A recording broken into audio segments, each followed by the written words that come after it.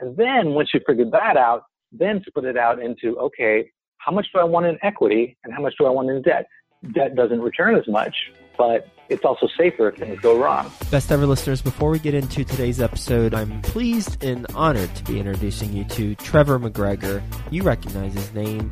He's been on the show multiple times. Just search Trevor McGregor, Joe Fairless, and you'll hear his interviews that I did with him, and he has a lot of value during those interviews. Well, he's had a lot of value in my life. For the last 5 years, I have hired him to be a consultant to help me with my real estate business and just personal stuff too as a life/business coach. And he's taken my game to a different level. Before I hired him, I had 4 single-family homes. And, oh, by the way, I was also single. Fast forward to today, my company controls over $300 million worth of real estate. And I am happily married. Clearly, results are going to vary, but he has helped me in 5 years do things that I didn't even have on my radar. So I suggest that you speak to Trevor McGregor if you're looking to take your real estate investing business to the next level. If you've had success and are looking to build on that success, then he's your guy. Go to trevormcgregor.com or coachwithtrevor.com.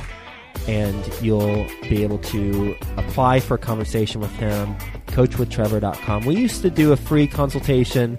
We got too many free consultations, and he actually is pretty full with his consulting program, and he's very conscientious about the value that he adds. He wants to add tremendous value, so he's being very selective with the people who he does work with. So go to coachwithtrevor.com and apply to have a conversation with him. And then you two can decide if it makes sense to work together or not and hire him as a consultant. It has impacted my life in a tremendously positive way. Him and his wife have gone to my wedding. Trevor's been to my conference a couple years, and I know him well, and I suggest that you get to know him as well. CoachWithTrevor.com. Best ever listeners, how you doing? Welcome to the Best Real Estate Investing Advice Ever show. I'm Joe Fairless. This is the world's longest running daily real estate investing podcast. We only talk about the best advice ever. We don't get into any of that fluffy stuff. With us today, Ian Ippolito. How you doing, Ian? Hey, doing great, Joe. How about you? I'm doing great. Nice to have you on the show. And a little bit about Ian. He is an investor and founder of the Real Estate Crowdfunding Review, and his website is appropriately named the realestateCrowdfundingreview.com, so you can go check that out. There's also a link to the website in the show notes page. Ian is the founder and CEO, and he has been interviewed by a bunch of publications you've heard of, Time, Wall Street Journal, etc. And his website and his approach we will be talking through. So with that being said, Ian, you want to give the best ever listeners a little bit more about your background and your current focus? Sure. I guess you could say my former life, I'm a serial entrepreneur. And like a tech entrepreneur, I created a bunch of businesses, built some up, still have some of them actually. But my biggest kind of change into my life was when I sold one back in 2013, and I kind of exited. Now my new job became managing my finances and figuring out what to do with it. And I was like, well, all the different choices and trying to figure out what to do. And at the time, real estate crowdfunding was just starting to become known. There were some new laws that had been put in place to allow it to happen. And there were some new laws still to come, but still there was a lot of good stuff there. But there was no way to get an overview for myself of the industry and which sites were the good ones. They were all saying they were fantastic, and obviously they couldn't be. So I basically went and I did an overview of the entire industry, which took me a couple of months with an assistant, and interviewed the people in the platforms, went and talked to investors and saw how they did, and just like went into the legal documents to really get an understanding, like, where do I want to put my money? And after I created it, I was like, okay, well, now I know what I want to do. And a couple of people started asking me for it when I started passing it out. And then after a while, a bunch of people started asking me for it. And then it was getting to be too much. And I thought, well, I'll create a website and put it out there so anyone who wants it can grab it. That's kind of how I came into it. Love it. We're going to talk about this, and I'm on your website, and we're going to talk about your methodology and your approach. Before we get to that, you had a liquidation event where you sold a company that you created. Is that correct? That's right. And you say 2013. What is a lesson learned from that experience where you built up a company, sold it, you made money, and now you're passively investing? Is that accurate? Yeah, that's accurate. Okay, so what'd you learn from that you can share with us? Oh gosh, I mean, I learned so many things. It's a very different thing, and maybe a little bit more traumatic than I was expecting. It's like it's a complete change of a life. From before, I was the CEO of this company, and I had created it, and I had a bunch of employees. I would go into the office every day, had a certain routine, and then all of a sudden, there's a liquidation event, and I'm done. I'm finished, which was fantastic in many ways because I felt like all the cares of the world were gone because all this stress all disappeared. That was fantastic. But there was a lot less structure to my day. And also, I became a lot more conservative with what I was going to be doing with my investments. Before I had a nice income stream coming in, now my investments had to do everything. Mm-hmm. So it changed for me as a person. You're kind of like my structure of my day. And it also changed the way I invested too, big time. Mm-hmm. And one more follow-up, and then we'll move on to the real estate crowdfunding review. What is your advice for an entrepreneur who is looking to build a company and then get a liquidation event that makes him or her smile at the end? Well, it's kind of weird, but I think my first recommendation would be that you always have to start with the end in mind, of course. I'm not trying to say that, not to do that. But at least for me, the road was long to get there. It took many, many years. It wasn't like an overnight success.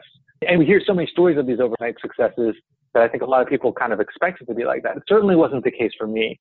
I had a lot of failures and a lot of problems that had to be overcome to finally get there. So my advice would be to be patient and to have a plan in mind. If it doesn't happen overnight, how are you going to get there? How are you going to take care of yourself financially? How are you going to sustain your business over the long run? And I think if you have a long run plan, then if everything goes really fast and is great, then great, fantastic. And then if not, and if it does take a while to get there, then you're set too. So that would be my advice. So now let's talk about the website that you built up based off of the research you were doing for yourself, and then others seem to want in on that info, so you built something and are sharing it.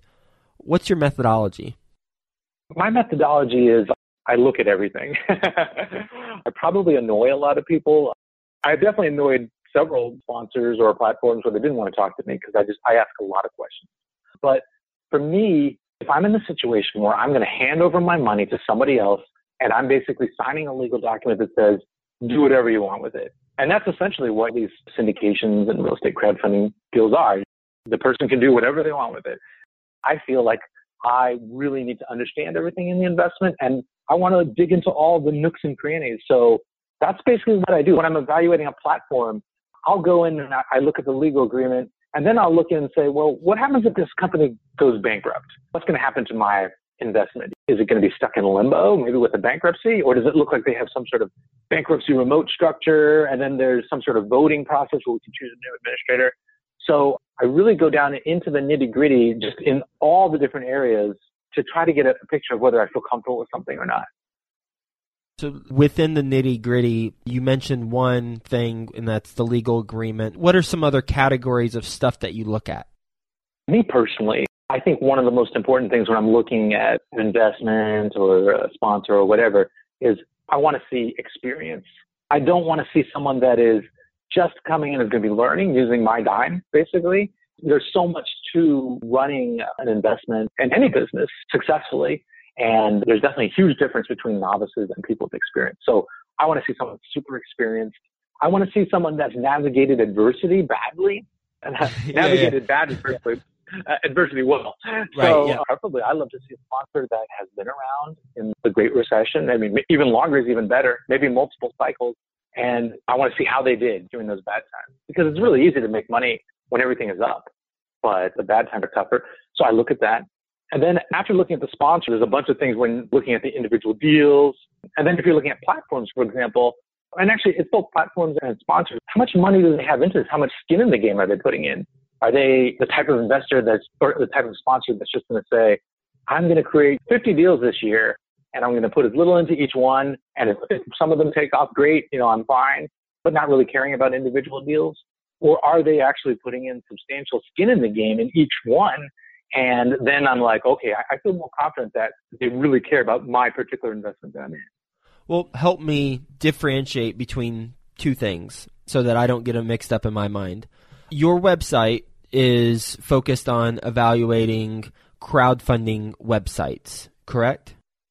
Yes and no. Yeah, it does have that in it. There's a kind of a public portion of the website that evaluates all the platforms. And then there is like a private investor club where people talk about individual investments. Got it. Okay, I'm with you. So for the purposes of our conversation, because they can get mixed up, because when I asked you that question, I was thinking about crowdfunding websites, and then you went into gotcha. We kind of mixed things up a little bit. So let's just we'll focus on one, that way I don't get confused and I don't ask the wrong question. No problem. So let's just talk about crowdfunding websites and how you evaluate those websites. So what are the categories that you use to evaluate crowdfunding websites? Are you talking about like how an investor would evaluate them? Like for an investor, the best thing is to kind of look at how you want to allocate into the different asset types in real estate. And then maybe I want a certain percentage in debt and a certain percentage in equity. And then at that point, they should be looking at, what are the top 3 or 4 platforms in whatever it is that makes sense for me? Uh-huh. And then there's the point of view of, like the website, what I do is to make that evaluation, I take a look at a bunch of things. So the biggest thing is for me is transparency. It's like almost every site says we're the best and our underwriting is the most wonderful and you can trust us.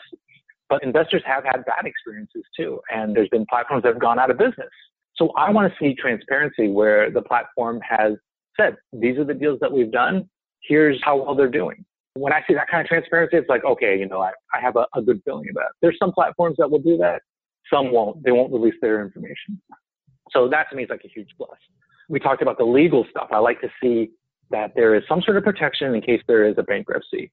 Because like I said, it's happened before and it's definitely going to happen again. And there's going to be a downturn at some point, and there's probably going to be a lot of these platforms that go out of business. So I want to know that that's in place.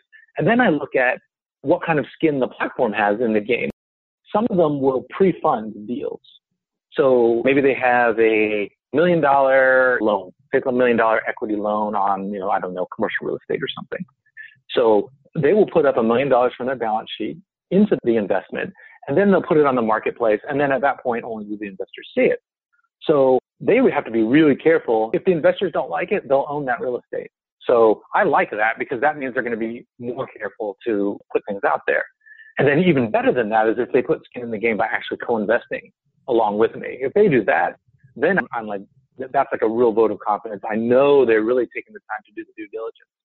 I love it. As far as the transparency goes, will you help me understand how can I research one would be to go to your website, which we should do. But if someone weren't listening to this, how do you identify the transparency? What specifically do you look for?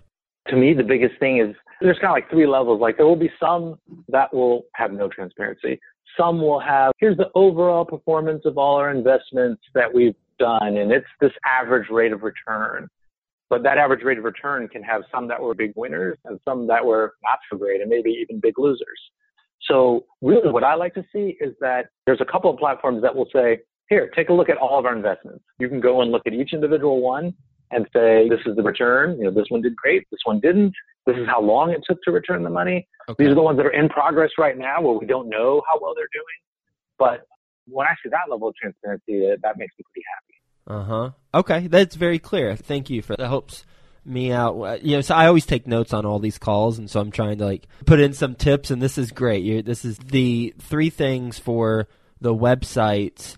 Once you identify how much debt and equity you want to allocate towards which category, then you look at transparency, and some have no transparency. They don't show you performance. Some have some transparency, and that would be maybe they're aggregating their rates of return.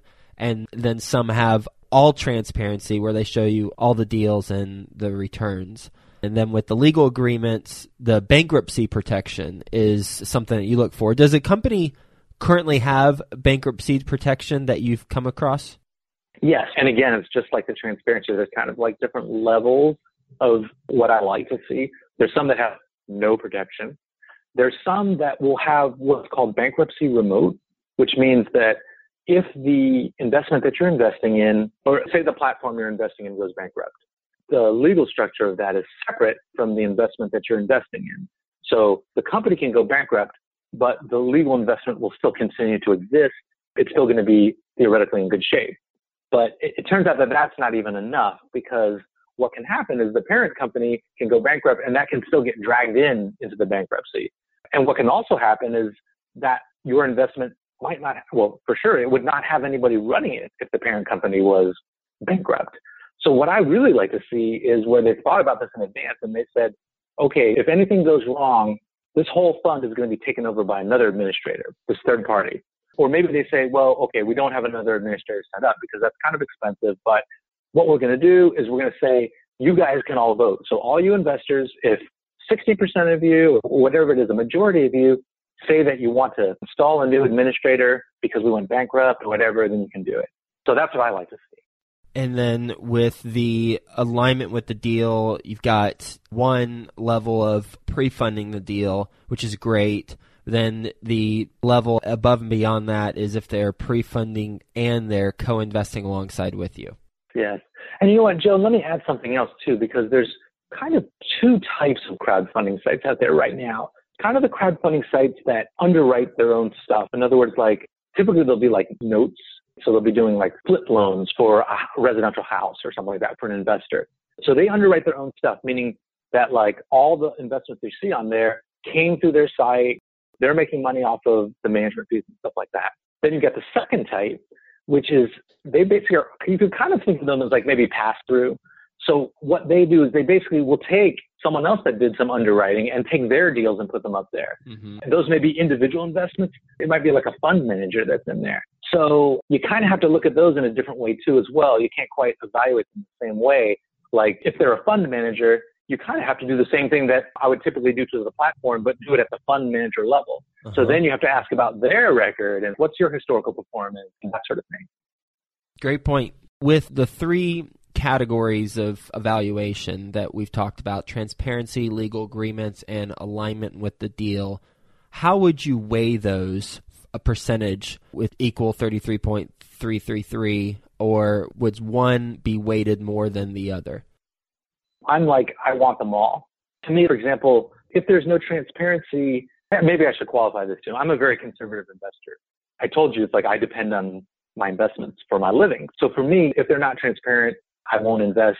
If they don't have that bankruptcy remote set up, I'm not going to invest. So for me, they're all equally important. But I think that maybe if someone was a more aggressive investor and in a different financial situation than me, where, hey, if they take losses, maybe someone's young and they take losses, it's not a big deal. See, if I were to choose between them, I still would pick the transparency, I think, because that's really getting to the past historical performance and what I can expect in the future. Love it. What is your best advice ever for real estate investors who are passively investing in crowdfunding platforms? There's so much to learn and stuff like that. I guess the biggest mistake that I see is that people say, hey, I discovered this thing called crowdfunding. And the way they discover it is probably through a website. They don't bother to check out that particular website and compare it with the other ones, and they just jump into it. And then later, they're like, oh, I wish I had taken the time to realize that this website doesn't have X or doesn't have Y or doesn't have Z, and I got into something I wish I hadn't. So I think the best advice would be, one, compare. And then even before that, the other thing I think most people don't do, they don't look at the big picture. Like they're just like, oh, this is cool, I'll invest in real estate. But really the smart thing to do, I think, is to take a look at your whole portfolio. You know, you've got stocks, you've got bonds, you've got maybe other types of alternative investments like peer-to-peer lending, you've got real estate, and figure out what percent kind of makes sense for that. And then once you figure that out, then split it out into, okay, how much do I want in equity and how much do I want in debt? Debt doesn't return as much, but it's also safer if things go wrong. Equity could return a lot more, but if things go wrong, you could also lose a bunch of money.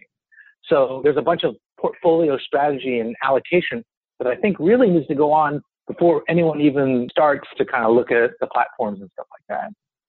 You read my mind with the next question I was going to ask you about your thought process between debt and equity. So we'll just keep on rolling. Okay. You're one step ahead of me. You ready for the best ever lightning round? Yep, sure. All right, let's do it. First, a quick word from our best ever partners. If you want to hire the guy who I hire to help me with my real estate investing business, then go to coachwithtrevor.com. That's coachwithtrevor.com. The Real Estate Innovators Podcast explores innovation in commercial real estate technology, design, and development. They celebrate the companies and innovators who are changing the business of commercial real estate and are inspiring the future of how we work, live, and play. Find out more at therealestateinnovators.com. Best ever book you've read? Best ever book I've read, this sounds weird, but Posture Alignment, which has been a thing about getting your body in the proper position to get rid of aches and pains, as well as to improve your self-confidence. So, weird answer, but... Cool. And do you remember the author of Posture Alignment? Let me think about it. It is... Actually, I have it here on my desk. It is Paul d'Errazo, MD. What's the person's name? Paul d'Errazo. It's Arezzo. All right. Best ever deal you've invested in passively? Ooh, I got a bunch of deals. I guess I could say maybe if we base it based on return, I'm very happy with these residential rentals that I managed to purchase here in Tampa. Tampa turns out to be like a really, really good market, and I purchased a bunch of them at the right time, right before prices started to really skyrocket. So I was very happy about that. And why not continue to do that versus invest passively in crowdfunding websites? Oh, that's a good question. I actually do both. I think they're a good complement. Kind of like how I talked about the diversity of equity versus debt. I like to have direct real estate that I own because I feel like I have control over that. And I can also structure it without debt, which for me is a very conservative thing that I like to do on part of my portfolio. I can kind of count on it. But if I invest my whole portfolio like that, I'm not going to make a lot. So I like to balance that out with the crowdfunding, which tends to be a lot more leveraged. So I'm taking on more risk, but at the same time, there's also more reward, and I feel like I can also access a lot of asset classes that I can't on my own. I could invest in a $500 million office building or whatever, where on my own I never could. What's a mistake you've made on a transaction? Oh, man, I made a lot of mistakes. One I'm kind of regretting now is that I got into real estate syndication probably like around, it was a couple years ago. And the problem was that I didn't know what I was doing, basically, what it was. And when I was negotiating the terms, it was in a very speculative type of investment. You've got your equity investments, which are more speculative than debt. And in equity, you've got different strategies. You can do core real estate investing, which is the safest. You can do value added, which is more risky, but higher return. And then you can do opportunistic, which is the riskiest, but also the highest chance of return. So it was an opportunistic development, taking raw land and putting permits and titles and stuff on it. So it's pretty risky stuff. I thought it was good based on the timing of the cycle. What I did incorrectly was I didn't negotiate terms properly. And the way I negotiated them actually incentivized the manager to kind of act against my best interest. What I had done was it was set up where I would get a certain amount of return. That's very typical. You get 9% return. I forget what it was. And then after that, typically you'll split the money with the sponsor. Maybe it might be like you take 80% and they take 20. Well, I didn't know what I was doing. And I got a very high preferred return. It wasn't like a 7 or 9. It was like 11 or 12. So that part was good. But then on top of that, the sponsor took everything. And I didn't understand it at the time. But by setting it up like that, I'm basically incentivizing the sponsor to take as much risk as possible because they are just going to take 100% of everything above a certain return. And the only way to get a high return, of course, is to take more risk. So it ended up biting me several times in the investments where I was really uncomfortable with what the manager was doing and just ratcheting up the risk. I was like, can we just sell this thing now? And instead, the manager engaged in a bunch of things that just gave me a heartache. And, it was a roller coaster ride. So thankfully, in the end, I was able to exit. So I'm like, okay, I'm out. This is great. Fantastic. But I learned a lesson. It's really important to pay attention to how the manager is compensated and make sure it's aligned with me. Best ever way you like to give back? We have a bunch of charities that we love to give to, but one of the best I love here is Feeding America Tampa Bay. Feeding America anywhere around the nation is just a fantastic way. I don't see people that don't get to eat in my daily life, but they live here.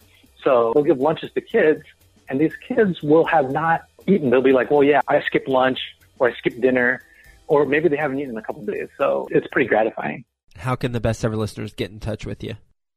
They can reach me on the Real Estate Crowdfunding Review. There's a link to my LinkedIn, or they can just write to me through the contact page, however they prefer. Great. Well, Ian, your website is in the show notes page. So Best Ever listeners, you can check out the website and check out the rankings that Ian has for the crowdfunding websites. Ian, thank you so much for being on the show and sharing your experiences and lessons learned and the work you've been doing and the lessons learned from that work. The website process that you look at for ranking and the 3 things that are really important: transparency, legal agreements, and alignment with the deal. I already summarized some of those earlier, so I won't go over it again. But you mentioned after I did the summary that transparency, well, you want all 3 of them. And for you personally, it is mandatory to have all 3 of them. If you were to step back and perhaps be investing through someone else's perspective, then transparency would still be first and foremost number 1. And then with the story you mentioned on the mistake that you made on a transaction, I never thought of the higher preferred return giving more incentive to the group, the sponsor, to increase the risk because they have to make up for that in theory. It depends on the person and just their approach, but I'd never thought of it that way, and perhaps some other people hadn't either. So thank you for sharing that story, and thank you for being on the show. I enjoyed it. I hope you have a best ever day, and we'll talk to you soon. Thanks, Joe. The Real Estate Innovators Podcast explores innovation in commercial real estate technology, design, and development. They celebrate the companies and innovators who are changing the business of commercial real estate and are inspiring the future of how we work, live, and play. Find out more at therealestateinnovators.com.